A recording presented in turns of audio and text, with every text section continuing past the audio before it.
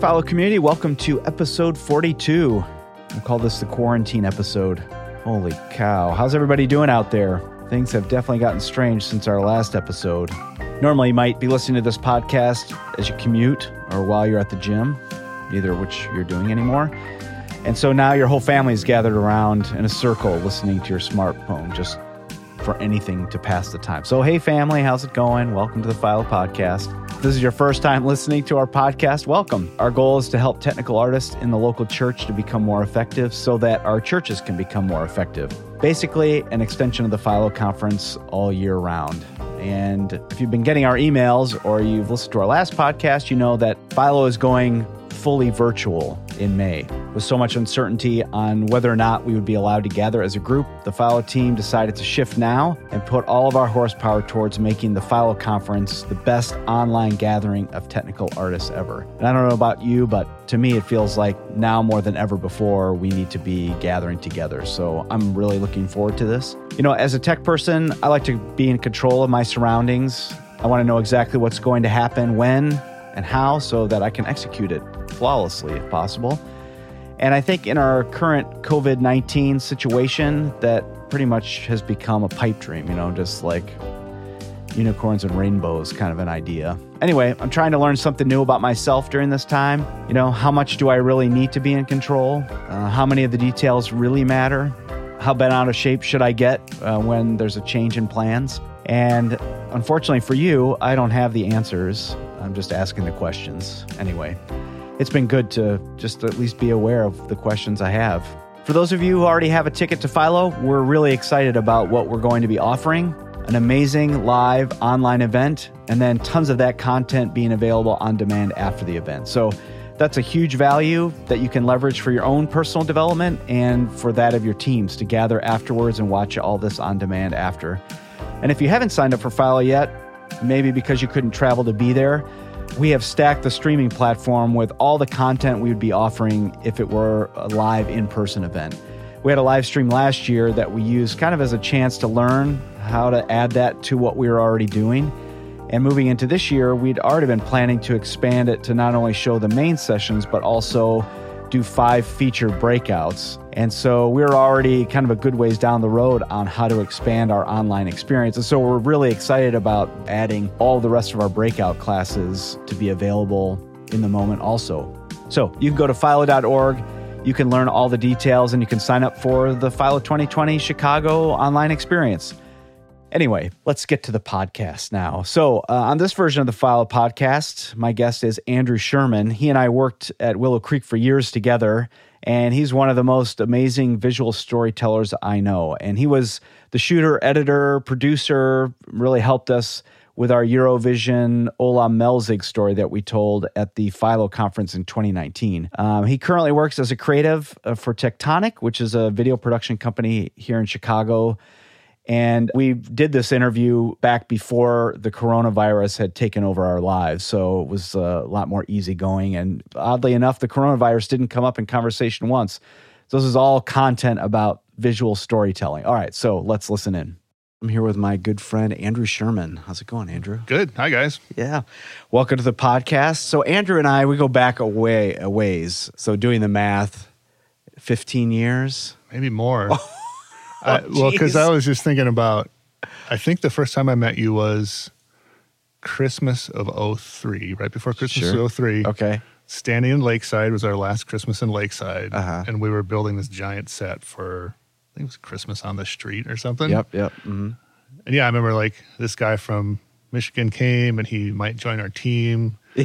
And I remember thinking like, should I warn him about what's going to go? Because we were going hard and fast all the time at that point. And that was right. You know, the new building was coming and all that kind of stuff. And it's so funny that you say that because I have talked to many people that had that exact same feeling. Like, oh, here's this guy from Michigan. Seems decent. Should we do the right thing and tell him not to, not to come? Step away. Yeah. Actually, so my memory is very similar to that. But interestingly, in the future, so January 2004, teardown of Christmas on the Street. Yep. And my memory of you is, as we were tearing it down, you were taking all the lumber that we were going to throw in a dumpster and you were going to like finish your basement. Totally. Yep. Still in my old, we moved since then, but yeah, still my old basement. Yeah. Yeah. I mean, I remember it all had little like cues written on it in like, because it was at different parts backstage, and it was like, you go here at this time and hang this here and all that. So yeah, when I put it in my basement, it's like, oh yeah, that's Rochelle's cue and all that kind of stuff. So, yep. That's funny because I did the same thing a few years later, and I have black 2x4s. Yep, totally. Down in my basement. Yeah. Actually, they're 2x3s because they were 2x6s that I ripped in half. Yeah. So I figured since I'm not holding anything up with basement walls, just drywall. Just gotta get the drywall up. Yeah, right. So anyway, cool. So let's maybe talk about how we know each other. So we were both working at Willow Creek. Yep. What were you doing when you were here? And maybe how did you end up here? Maybe I'll give you the short version. You can ask some questions if you want more detail. So yeah, I was in LA with my wife. I was working for Fox Sports Network and randomly met a guy who worked at Willow at a wedding. And he was like, we're hiring a video guy. You should check it out. And at the same time, my wife got a job offer here in Chicago. Okay. I had never heard of Willow. I was like, some little church. Maybe they need a little video help. Right. I'll go help them out. And so came here and blew my mind. And so, they hired, at that point, the Promised Land curriculum was going on. And so they had put a lot of video resources into that and also needed video help for the weekend service. So I was kind of filled that gap. And when we met, I just always call myself the video guy because right. There's like, I wasn't ever just an editor, just a shooter or just the motion graphics guy, or I was just like, I just did all the video things. Sure. Right. And even like I would consistently at that point, for the first, 5 or 6 years in production, like video was part of production. Sorry, I should say post-production video was part of production. Sure, right. Mm-hmm. Which meant we were always on for every live event. So I was always running camera at a live event. I would always AD or TD or whatever. And back in those days, it was the 9 conferences a year, plus weekend services, plus Christmas, Easter, and the summit. Easter, and, all that. So, that was always my role at Willow, was some kind of video, post-production video something. Sure, right. So. Since you started working at Willow Creek, and then what has kind of transpired since then and what you're doing now? Yeah, so I was thinking, like big picture, I was thinking about outside of the very first job I got at Fox, every opportunity that's come my way since has been some kind of God-orchestrated story that I was not really anticipating or like chasing. Mm-hmm. And so, including my first time coming to Willow. So I was at Willow, started in 2000, and 2008, God kind of did this move and shook me up a little bit and ended up feeling called to go to a church in Houston. Okay. And so worked in Houston for almost 3 years. Oh, really? Wow. Yeah, that was, we can talk about that too if we want to. That was a different experience. I learned a lot, kind of branched out in what I did and didn't do. And so, and then God, for whatever reason, decided I should come back to Willow and like kind of orchestrated that again. So I came back here 8 years ago now. Sure. Okay. And then, over the course of the past couple of years, obviously it's been a little bumpy for lots of reasons. Sure, right. And again, felt kind of this nudge from God that something else was coming. And then earlier this spring, decided it was time to step away from Willow.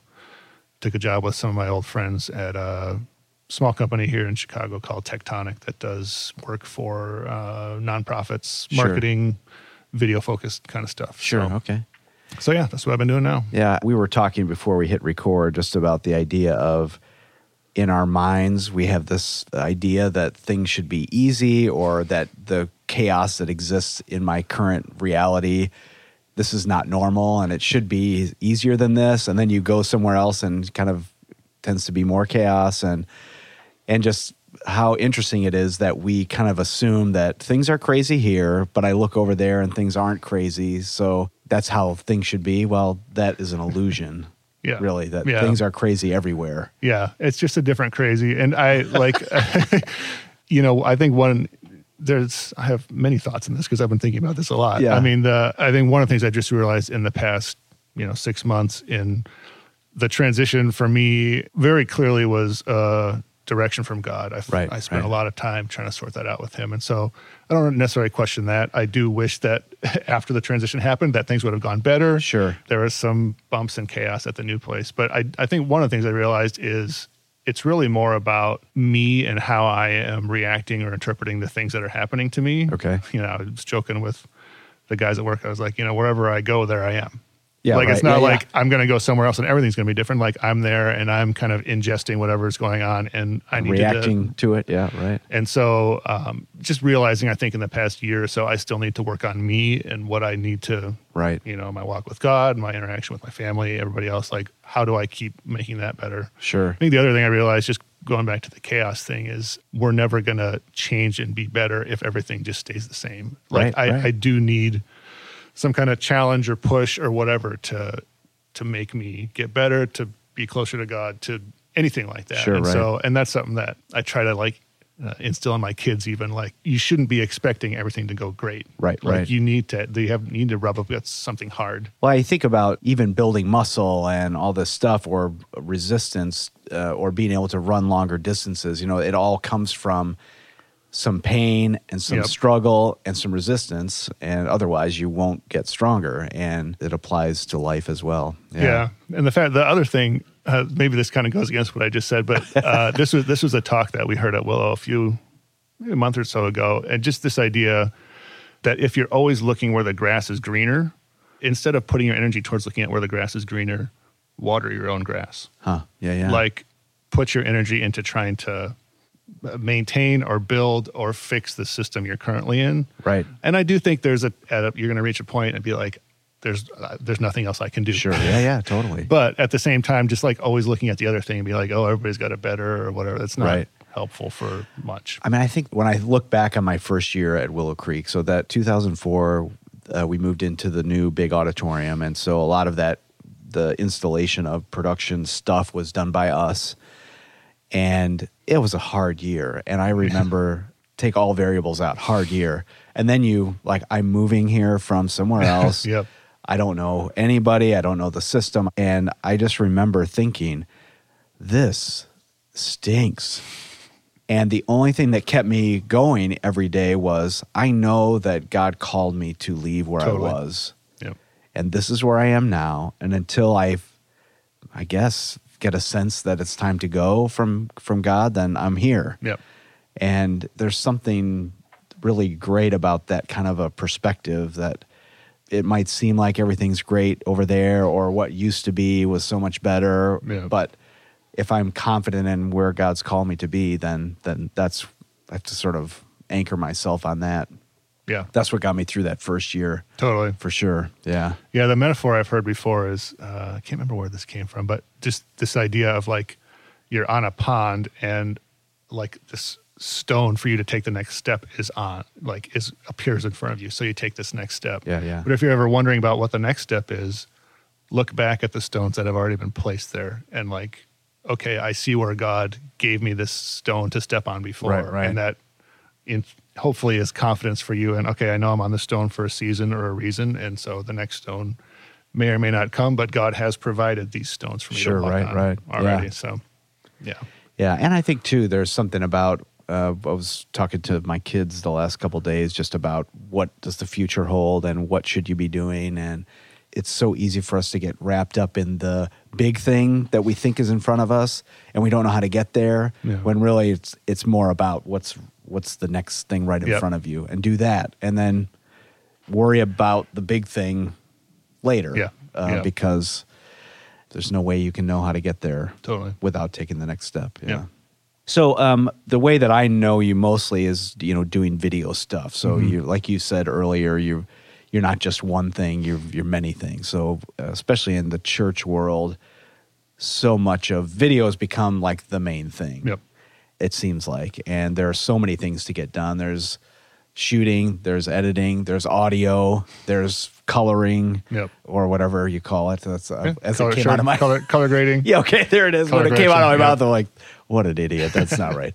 Yeah, there's so many things to do and so many details to sort of keep track of. Like, how do you have a thought process as you're entering a project? Like, how do you approach the shoot day, or are you always thinking about how you're going to edit it together? Like, I just would love if you have a mental process. Yeah. I mean, I think maybe I'll say one thing before we go into that even bigger picture. Like, I feel like everything I've learned is because I've messed it up at some point along the way.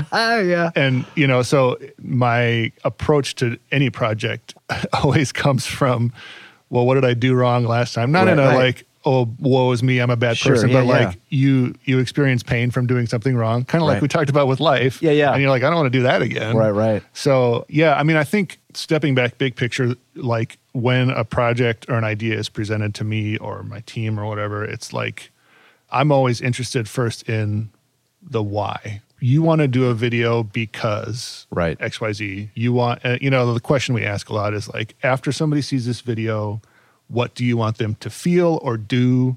Right. Or what type, what does that look like? Right. And so, who is your audience? So to like, who's your audience and what do they want? Or what do you want them to do? Right. And I think sometimes you can fall into the trap of like, video's cool, let's do a video just to do a video. And like other people are doing videos, so here's a video. Yeah. But there's no purpose or focus for it. Sure, and, right. A lot of churches and organizations are wired differently for different purposes. And so maybe there's different reasons to do these videos. Right. And so nailing that down as best you can. And like the other thing here is like, when you make a video, it's never going to go great from top to bottom. Like there's always going to be a wrinkle or a bump or whatever. And even like, there's different levels of creativity that can come into videos depending on what kind it is. I mean, if it's just 30 seconds of your teaching pastor asking people to come next week, well, there's not a huge level of creativity there. Right. But if you're telling a story or doing some kind of spoken word piece or whatever, the creativity changes there. So once you get the why down, then the next thing is it's kind of this two-headed monster of resources versus creativity. And it's not like they don't battle each other necessarily, but there's always a tension there. Sure. And so depending on who's on the team or if it's just me, which I don't typically like, I love to collaborate and do things, but it's like, okay, so we know the why and then it's the how. So like maybe there's a script that needs to get written, or maybe we need to go to YouTube and Vimeo and look at, here's a way somebody else has accomplished this type of thing. Sure, right. Uh-huh. And it's kind of coming up with like a creative treatment of, maybe it's just like a outline of a script or something. And so like, it's going to sound like this and it'll look like this, or, here's general content and it's going to look like this. And then from there, it's like, okay, really most of the time as I've created video, and this is again, learning through mistakes, like try to take an approach of like what the model of like a filmmaker would be, which is the script comes first. Basically. Sure. Okay. And then you base it's a script breakdown situation. So whether it's a pre-planned script of somebody, just delivering a monologue, okay, let's get that script. Let's figure out it's this long. It's supposed to be in the forest. It's supposed to be at night. Yeah. What does that mean? It means lights. It means sound. I mean, so breaking it down that way. And I think the thing that we've learned over time is that I think a lot of church video is based on like a testimony situation. Sure, right. A my story or lots of different words for it. But there can be a script for that too. Yeah, I was going to ask you about that. Yeah, right. So it's like, no, they're just telling their story. Like, sure. But the work that goes into figuring out what that story is should give you enough rails to run on to figure out what resources need, Right. So maybe we're going to tell the story of a family of 10. Well, we probably, if we're going to interview them all at the same time, is that 10 microphones? How many cameras do we need? That kind of thing. Sure, right. A lot of the work we've done, and this is even in, both in the ministry world and kind of what I'm stepping into now, there's so much work prior to picking up a camera or anything like that makes the picking up the camera and going from there so much easier. Sure. So in a storytelling situation, like a testimony, whatever, there's a pre-interview, maybe there's a second pre-interview, all those types of things end up into a quote unquote script, which is not, you're not telling them what their life was or what their story was. It's like, you're assembling their story into a story format. Exactly. Yeah, so, in the pre-interview, you said this and you said this. And so kind of slotting it in and then figuring out. So we have the script, so to speak, of the story. Then how do we support that visually? Sure. Is it just them sitting in a chair talking? Right. Are they walking through the woods at night? Are, right. What are some visual ways that we can support this. Sure. So when you look at a project, you're talking about like a pre-interview and that sort of thing and writing a script, how much of the project exists before you ever turn a camera on? Is it 50%? I mean, it probably depends on the project, obviously, but I don't know that I've put a percentage on it. It's tough because the time it takes to do a pre-interview, assemble that into a script, that might not be as much. Right. Because, like if we're going to do a shoot, even an interview shoot, like I would block a whole day off for that. Like that's an 8-hour situation. Sure, right. Getting the gear, setting it up, doing the interview, tearing it down, blah, blah, blah, know. But like a pre-interview might be a 1-hour phone call, but like sitting around and brainstorming for what visuals go with this interview, sitting down and taking the interview and taking it from an hour long into like 3 minutes or 5 minutes. Sure. Like there's multiple hours there, and then the level of pre-production, maybe it is about 50-50. Yeah. It seems to me like when you're talking about a shoot day, even for a story situation, you're talking about lots of people hours that don't exist in pre-production. You don't necessarily have grips and lighting people, and maybe people who are listening to this don't have those things anyway. It's all you. Yeah. But there's still a lot of work that goes into that shoot day that, when you're imagining how you're going to do it and figuring out the script, it's probably one person or two people sitting down and just working through it. And then when you get yourself to the edit, do you feel like I kind of figured out the shots we needed beforehand, we got them, I put them in that order, we have the script? Does it just kind of fall into place, or? No, it never falls into place. I think one thing just in general, and again, I think a lot of crews, this is just the reality, or a lot of, men or women who are doing this on their own. Like, but in situations where the team is a little larger, I always advocate for the editor being in the whole process, top to bottom. Sure, yeah. Ultimately, the editor is the one who is telling the story because they're assembling the pieces. Right. Certainly you can do a pre-interview or write a script and shoot stuff, but that's not the story. Sure, Like there might actually be a different story in all those pieces that you didn't anticipate until you get into the edit. And so to go back to your question, I always want to be on the shoot, whether I'm just sitting there watching, which almost never happens, or if I'm operating camera or directing, or why is I just sitting there? He's the editor. Yeah. But even if you look at feature films, like a lot of times the editor will come and he just sits on set because what's he gonna do? But or she. But just the idea of following the story from front to back. So usually my goal when I first sit down to edit, first thing I do is I'm always going to watch everything. Sure. Every last frame that we shot, just get it in my head. Sure, right. And then the next goal is we had a script of some sort walking into this shoot that we were hoping to capture. So first step is let's try to make a visual representation of what that script was. Sure. So, they said this, then we go to this shot, then they said this. And, and then just look at it and decide if it works or not. Yeah, right. Probably 95% of the time it's too long. Only 95%? I would say 99% of the time too long. Exactly. Yep. There's been a few like teaching curriculum side of things that, if you do your pre-production right, everybody's on board before you go and you shoot it, you edit it. Oh, it's the same thing. Sure, right. But once you get into anything a little more creative than that, like any kind of storytelling or any kind of written script, there's leeway to actually figure out what the story is. Right. And certainly time is always a factor. And so you'll probably hear me say this a lot, but like doing this as a team is so important because you start out as a team and you kick it around and maybe one person takes the lead on writing a script or whatever. And then, you break it down and the team is on the shoot and the team shoots it together. And then editing is more of a solitary sport to a certain extent. Right. But, my first step after I take the script, make it into something, and then I bring the team back around. Right. And how does this feel to you guys? Is this what we thought? Right. Usually the answer is no, it's not. Let's tweak that or let's shorten that or whatever. Right. In different situations, probably less on the church ministry side, more in where I am now, there's like a client who's involved.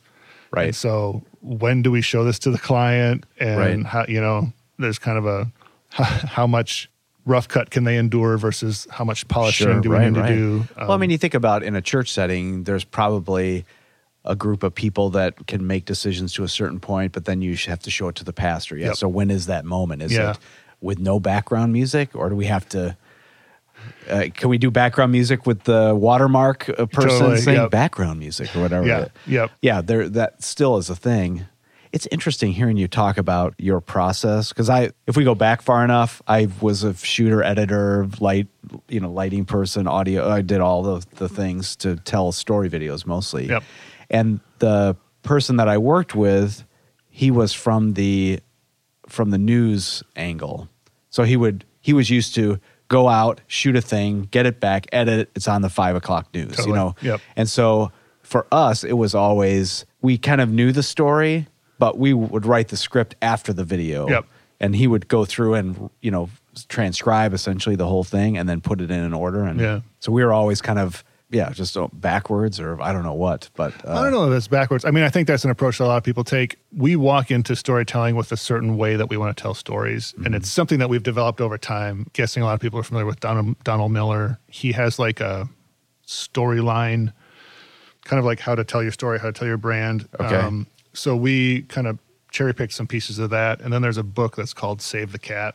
Okay. Which is it's kind of about the traditional Hollywood model of storytelling. Okay. Which is, it's funny, like you kind of live in it and you don't really think about it. But like I would say 90% of Hollywood movies have this kind of story arc that we've just been trained as Americans to love and accept. And that's why we go to movies. It feels good. And so that's what Save the Cat is about, is kind of the traditional Hollywood narrative. Okay. And then we threw some Donald Miller storyline stuff in there. And so we take this idea of how we want to tell a story, and there's not like one way to tell a story. Sure, right. But there are certain things that you probably want to hit.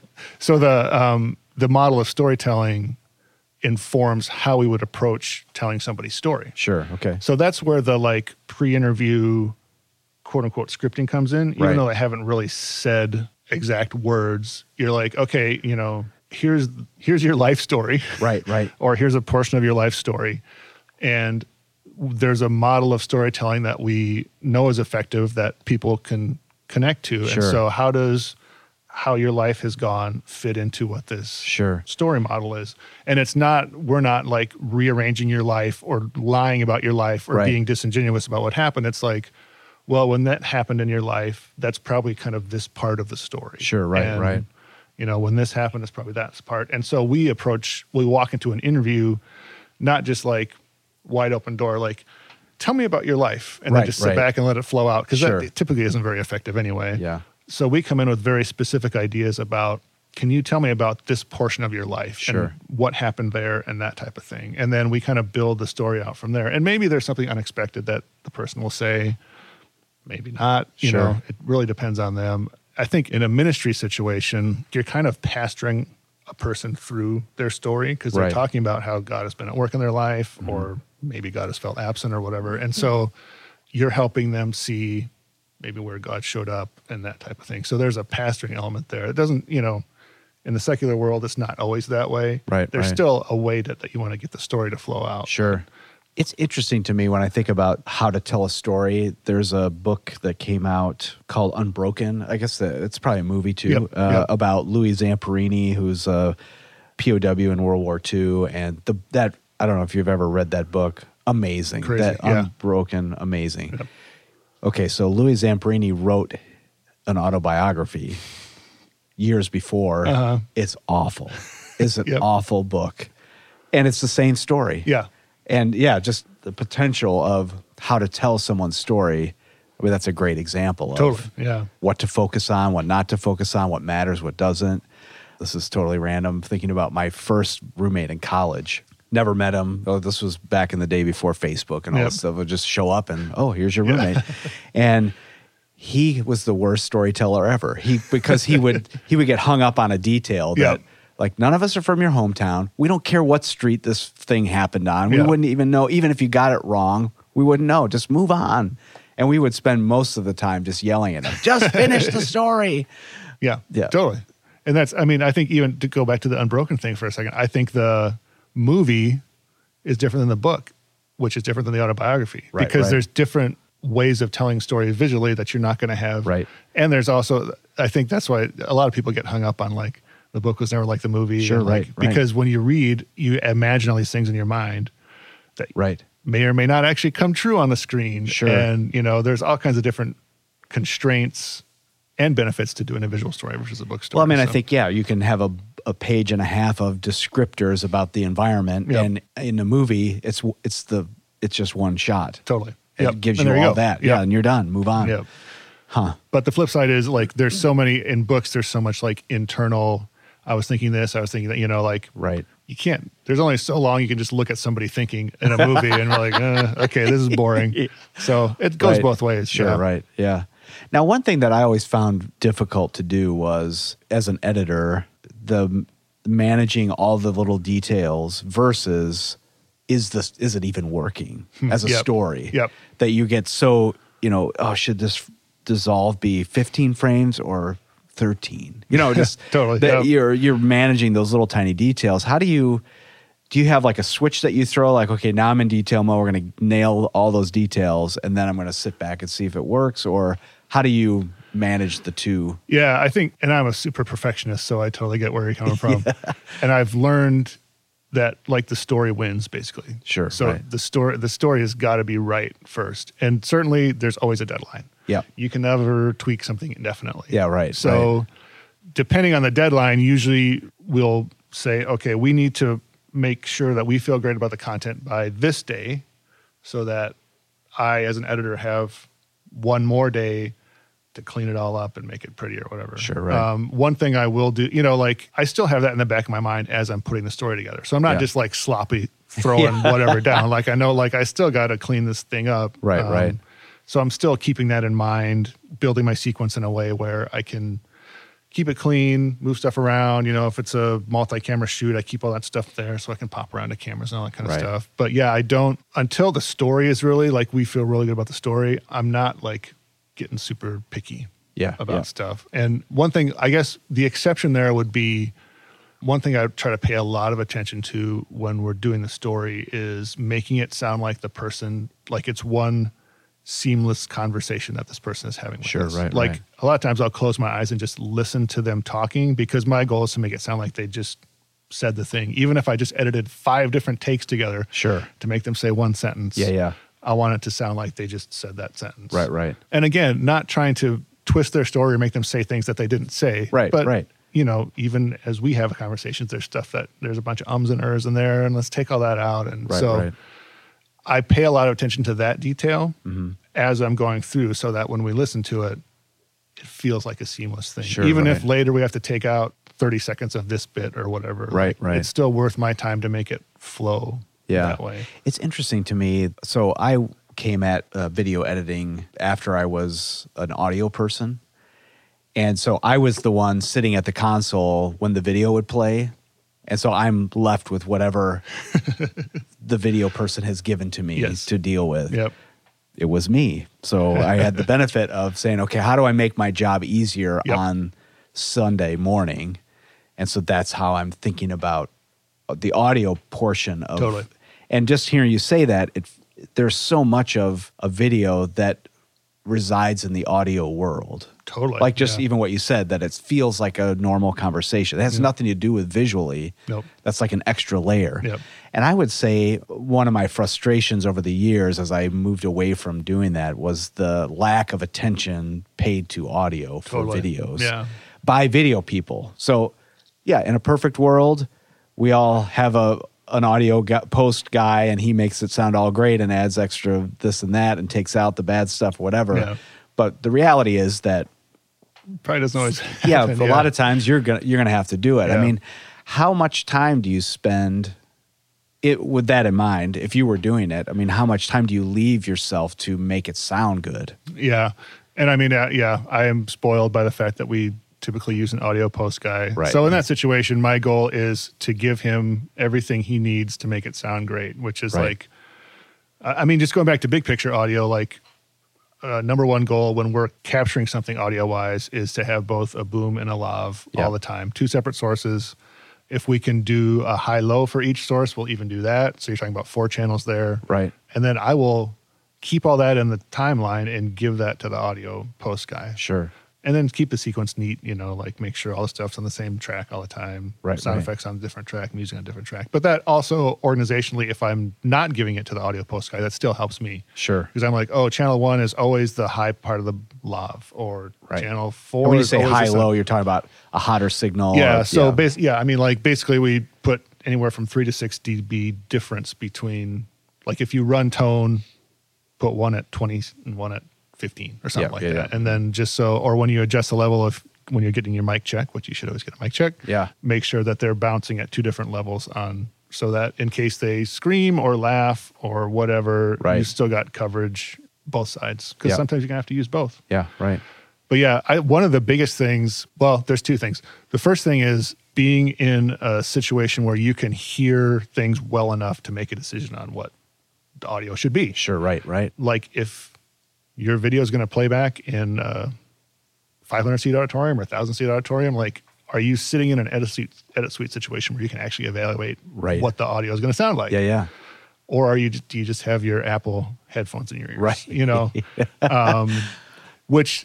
And sometimes that's what you got to do. So if you don't have the resources or the space or whatever to make your edit suite give you at least a decent representation of what audio might sound like, then build in some time to go up to the auditorium with your video and play it. Yeah. And what's happened over time for us is, and even with our audio post guy, like he'll come into the auditorium and listen to stuff that he's done and be like, oh, next time I should do this or this. Sure, and so in the same way for you, if you don't have the luxury of an audio post guy, once you do something in your edit suite and bring it up to the auditorium and listen to it, you'll be like, oh man, that frequency is hitting hard in the auditorium and I don't hear it at all in my edit suite or whatever, so like, and just figuring out how to dial it in. And similarly, on the video side, like when you watch something on your monitor and then you take it up to the auditorium and you watch it, it's like, wow, that's way more red, or the blacks are near as crushed as what I'm doing, or, stuff like that. So it's just,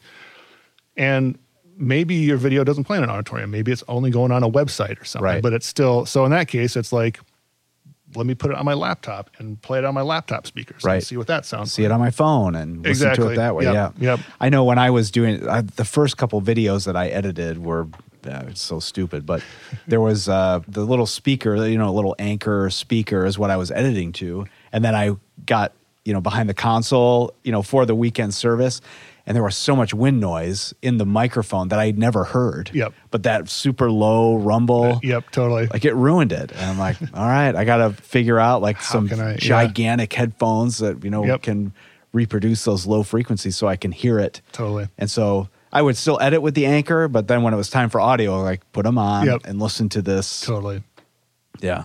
And the nice thing these days is there's so many smart tools to clean up audio a lot. Yeah. Like, you can just say, there's this background sound, isolate it, get rid of it. Yeah. Even in your basic like Premiere, Resolve, or Final Cut or whatever, like those tools are right there. Sure, right. Those can be helpful. Sure. You can also use them too much and everything sounds awful. Ruin everything. So it sounds like the whole thing was auto-tuned or something. Right. But there's... Unless that's what you're going for. Unless that's your thing, You want that, but Yeah. So there's a lot more tools now than there used to be to get audio in a place where your front of house guy isn't cursing you every time you bring a video in. One of the things too that we have done over the years at Willow Creek is learn that in a big auditorium, in a live situation, it's hard to know how it's going to play. And so we have separated out the vocal, like the talking, from everything else, so that's the thing. In somebody's story, that's what matters, not the background music or whatever. And so being able to control that separately has been a huge win. And I notice when I don't have it in a live situation, I'm thinking, oh, this would be so much better if we could just tweak that a little bit hotter. Yeah. Well, the kind of the standard at Willow is even we go so far as to split music, voice, and sound effects out. Right. So like, wow, that sound effects is a little too hot right there. And even because we have 8 channels of options, we'll often split multiple voices into multiple channels. So the VO is always on 3. The like sync sound of the person talking on camera is on 4. And then the front of house guy, I think he always will re-EQ something. Right. As it comes through the board to make it sound better in the room. And the weird thing about, especially a larger spot, is you might listen to something in the room empty, Yeah. And it'll sound one way. And when the room gets full, right. it sounds totally different. Sure. And so, yeah, the opportunity to ride some of those levels and re-EQ and all is a big deal. I think even if you have a video that's playing at the top of a session or a service and there's still lots of noise in the room, like things that you can't rehearse. Totally. That just to be able to, if you don't ever have to change it, great. But to not give yourself the option. For sure. Yeah, definitely setting yourself up for. Yeah, and I'd say on the flip side too, like even if you're looking at a website situation or like a YouTube, whatever, if you're pushing something to the website, the mix that's going to go into your auditorium should not be the same thing that goes to your website. Right. I mean, you want to be able to, again, listen to it on headphones or on your laptop speakers. And in general, you probably want to push volume overall. Right. Because I think your front of house guy wants more headroom than sure, the internet does. Yeah. But then just like maybe we do need to push vocals more for the website and duck some of the sound effects or whatever. Sure, it's right. Just, it goes back to like keeping your sequence organized and knowing like, okay, this is all the sound effects are here, so let's just pull them all down. Right. Or whatever. Yeah. Now, when you're in the middle of an edit, do you ever feel like you have enough footage? Or do you feel like, oh man, I wish I had 20% more? Or yeah, I'm trying to think. Potentially the only time when I felt like I had maybe too much. I don't even know if I had too much, but like there's been several concert DVDs I've done, and you've got like 8 or 10 ISO'd cameras that you could pick from at that certain moment, and it's like, well, do I really need to watch all 10 of these, or do you know? Right. But yeah, most of the time. I'm like, man, we could have used a couple more shots. That's what I probably most consistently kick myself on is even though I'm on the shoot and I'm typically operating or directing, right. I'm like, man, I should have made us do that one more time, or I should have whatever, try to think of another piece of B-roll that we could have filmed. Right. The fun/frustrating challenge is like, okay, we've got this. How can I make it work? Right. Like maybe there's some kind of visual metaphor that I hadn't anticipated would work in this. There's been times when it's just been like a beautiful sunset, which had nothing to do with the story. Yeah. But we shot some cool stuff with the sunset, and it's like, oh, maybe this could fit at this point in their story because they're talking about rebirth or what, or whatever, all that kind of stuff. Sure, my approach on a shoot, no matter what role I have, is if I know I'm editing, I'm sitting there going, okay, so they said this, but they totally botched that line. So can we ask them to say it again? Right. Or I'm like, okay, this piece of B-roll works great, but it has to cover 3 minutes of the edit. So we need like 10 times more of it. So what else can we shoot? Or right. The thing, the place I get burned probably the most is you shoot something and you think it looked great in camera, and you might even check playback and you think it looked great, but then you get it in the edit suite, it's like, oh man, focus was off, or it was a little too bumpy, right, or whatever. And so I've gotten in the habit sometimes of like, even though we feel great about whatever that take was, let's do it one more time. Right. Let's call it a safety. And same with like lines. Sometimes I'm like, that was a great delivery, but can you do it one more time? Just in case. Who knows?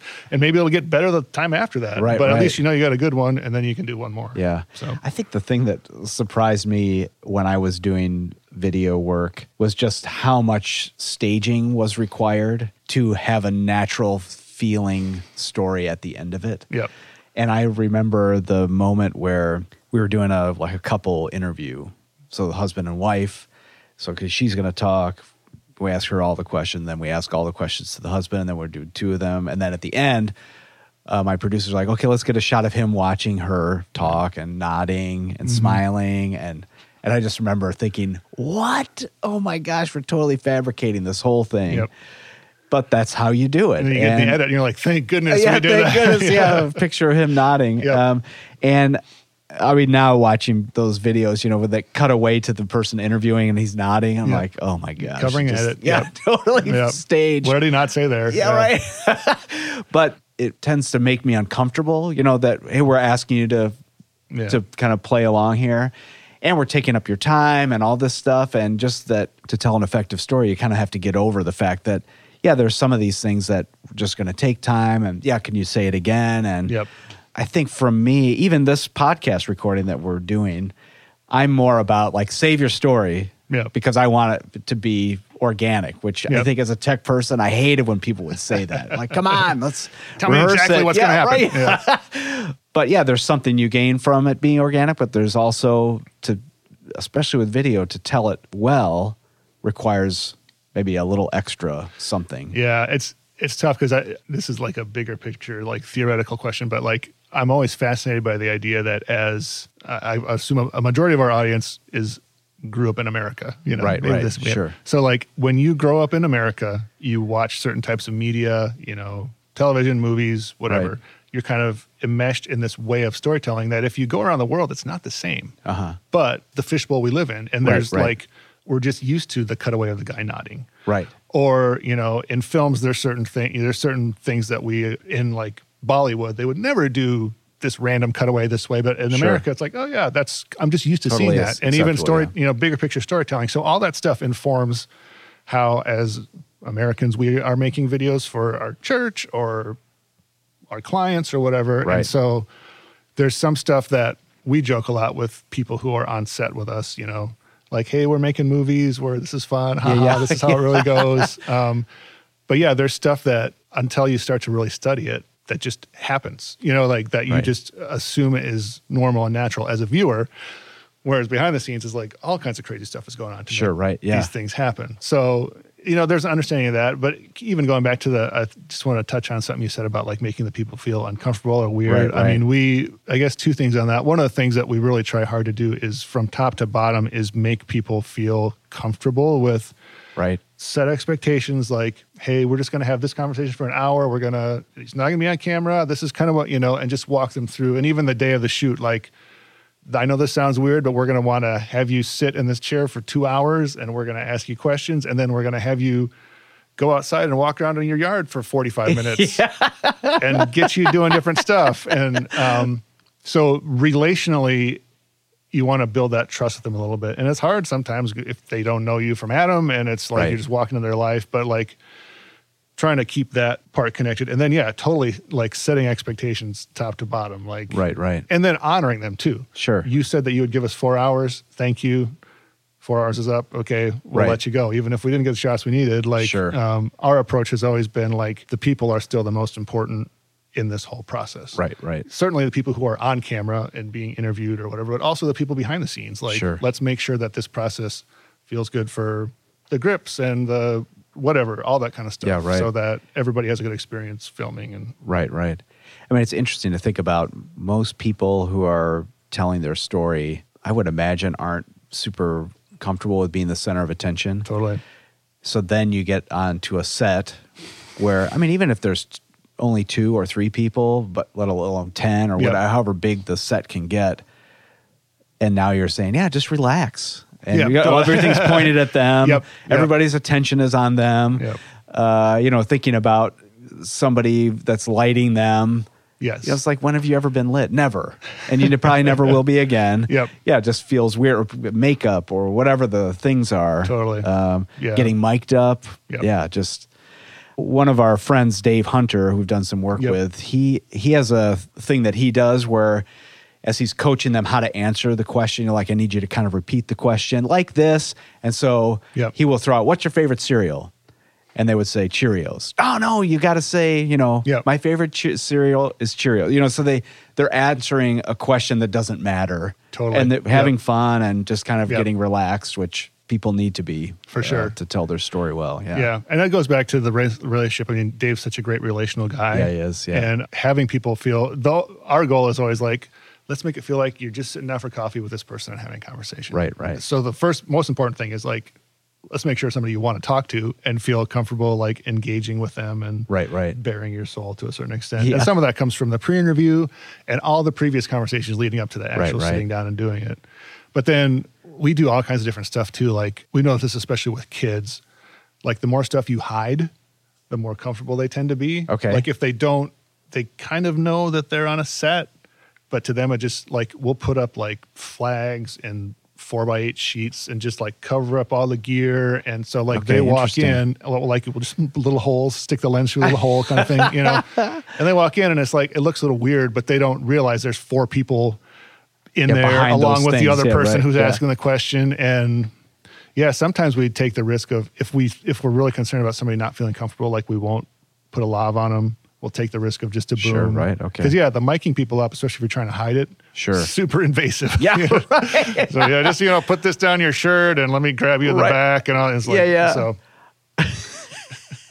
I mean, even for people who speak professionally, totally. Putting a mic on is invasive. Yeah.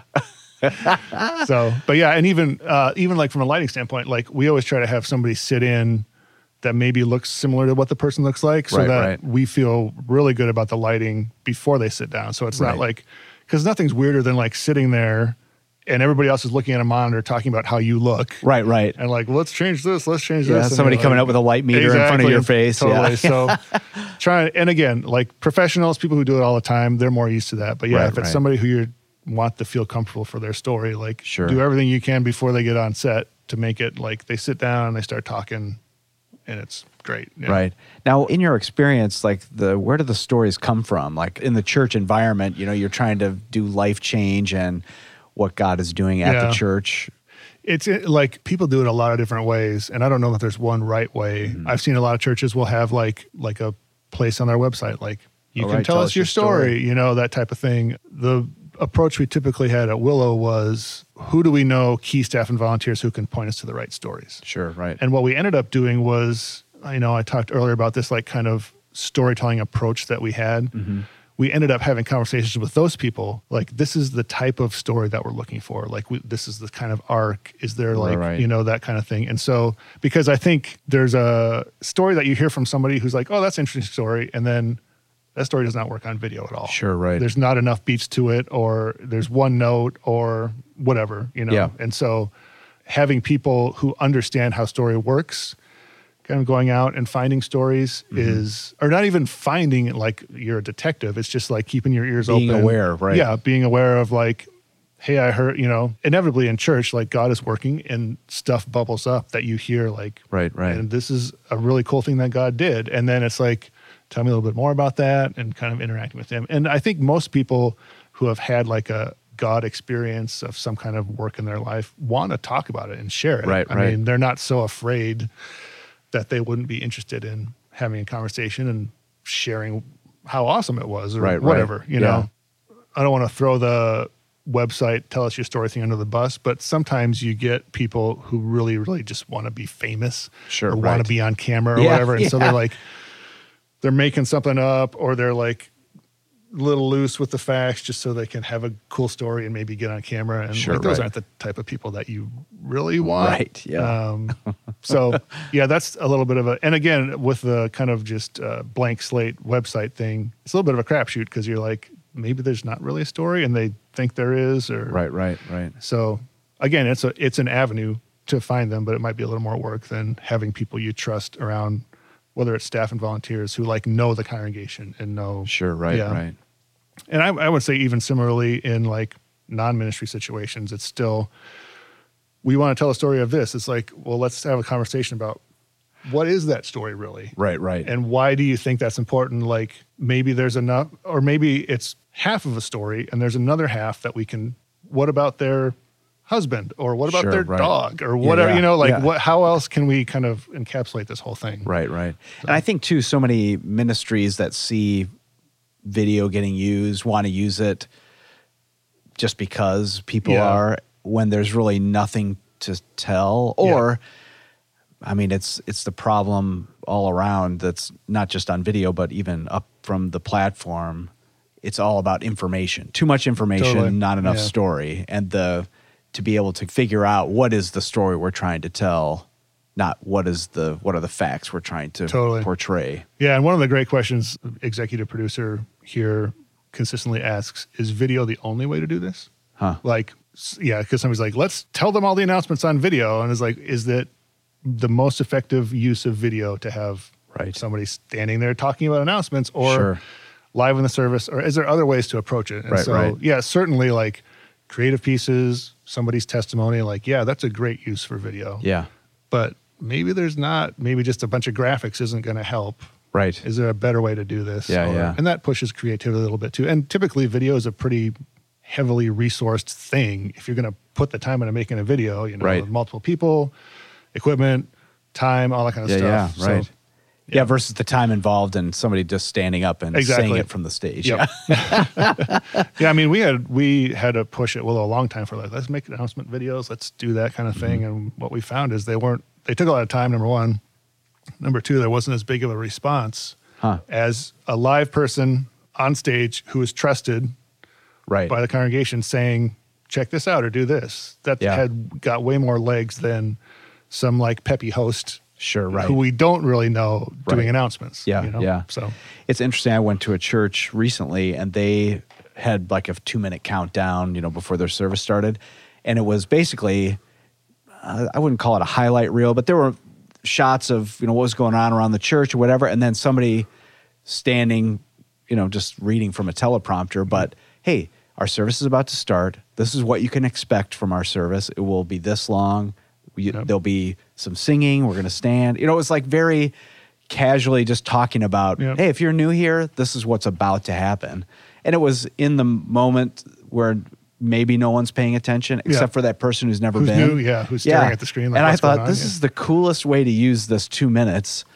They're using the same video for like 4 months at a time or whatever, and then get somebody new, but same message kind of. Yeah, I thought it was such a useful way of using that time and not overdoing it with the throwing all the announcements in. But yeah, it does go back to the why. Like there's a clear why there. Like there's new people in our room.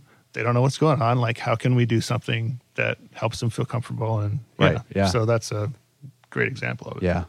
And not something that would be as effective if somebody stood on stage and did it.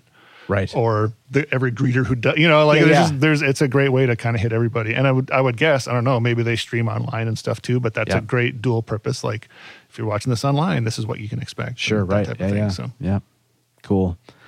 Well, thanks for making time. Sure. It's been fun. I've just looked at, we've been talking for a while. That's all been good though. I could ramble about video forever. So. Well, we'll have to have a part 2 for sure, podcast coming up soon. So thanks for making time. Yep. Thanks.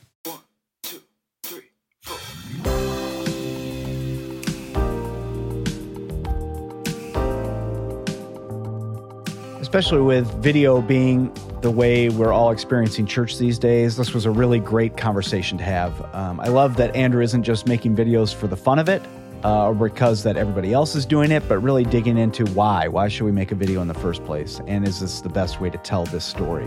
I was also really interested in the fact that for testimony videos, which a lot of us are doing, that Andrew really worked on scripting them out. Basically pre-interviewing the people to get at the story and figuring out how can we tell this most effectively. And so writing out a storyboard and a script and then re-interviewing the people on camera to get at kind of that storyline. Anyway, I had a great time with Andrew. That was fun. Don't forget to sign up for the Philo Conference, the online version, May 19th and 20th. It's going to be a new experience for all of us, but I can't wait to see what God does in the Philo community through our gathering together. You know what? Philo from the beginning was God's idea. And I thought, you know what? I'm going to try it. And if it works, I'm going to keep doing it. And if it's not what God wants, then we'll stop doing it. And I feel the same way about this year. It's no different. We still want to make effective technical artists in the local church so that their churches are more effective. Our churches are more effective. And that hasn't changed. And I believe that God is able to do something special and unique through the internet on May 19th and 20th. So I would really encourage you, if you're on the fence, if you're thinking about it, just sign up. I think it's going to be a great, great experience. And just one more thing in kind of the uncertain times we're living in, there are a lot of great places you can go to get advice on how to stream your service more effectively, what other people are doing. MXU.rocks has a thing you can sign up for a consultation just to talk to somebody about how they do stuff. I know Summit Integrated, one of our sponsors, they're doing a lot of stuff online. There's a lot that you can get at to understand how to do what we do in this new reality. I know for me, just kind of struggling with what is tomorrow going to look like. I know that prayer has had a new resurgence in my own life and journaling and that sort of thing. And if you feel like you're in a place where you're struggling and just want to share with somebody, we would love to pray for you. And if you want to send us an email to prayers@philo.org, our team will pray for you. And we'll keep it anonymous or whatever, but just so you know that someone's praying for you. Anyway, you can follow us on social media at Philo Community on Facebook and Instagram, and you can find us on Twitter at Philo Conference. You can always see what's happening on philo.org. If you have questions or suggestions for the podcast, shoot us an email, philopodcast@philo.org. It's been good to be with you again. Stay safe, and hopefully next time we talk, maybe we'll be like not social distancing anymore. Anyway, Talk to you soon.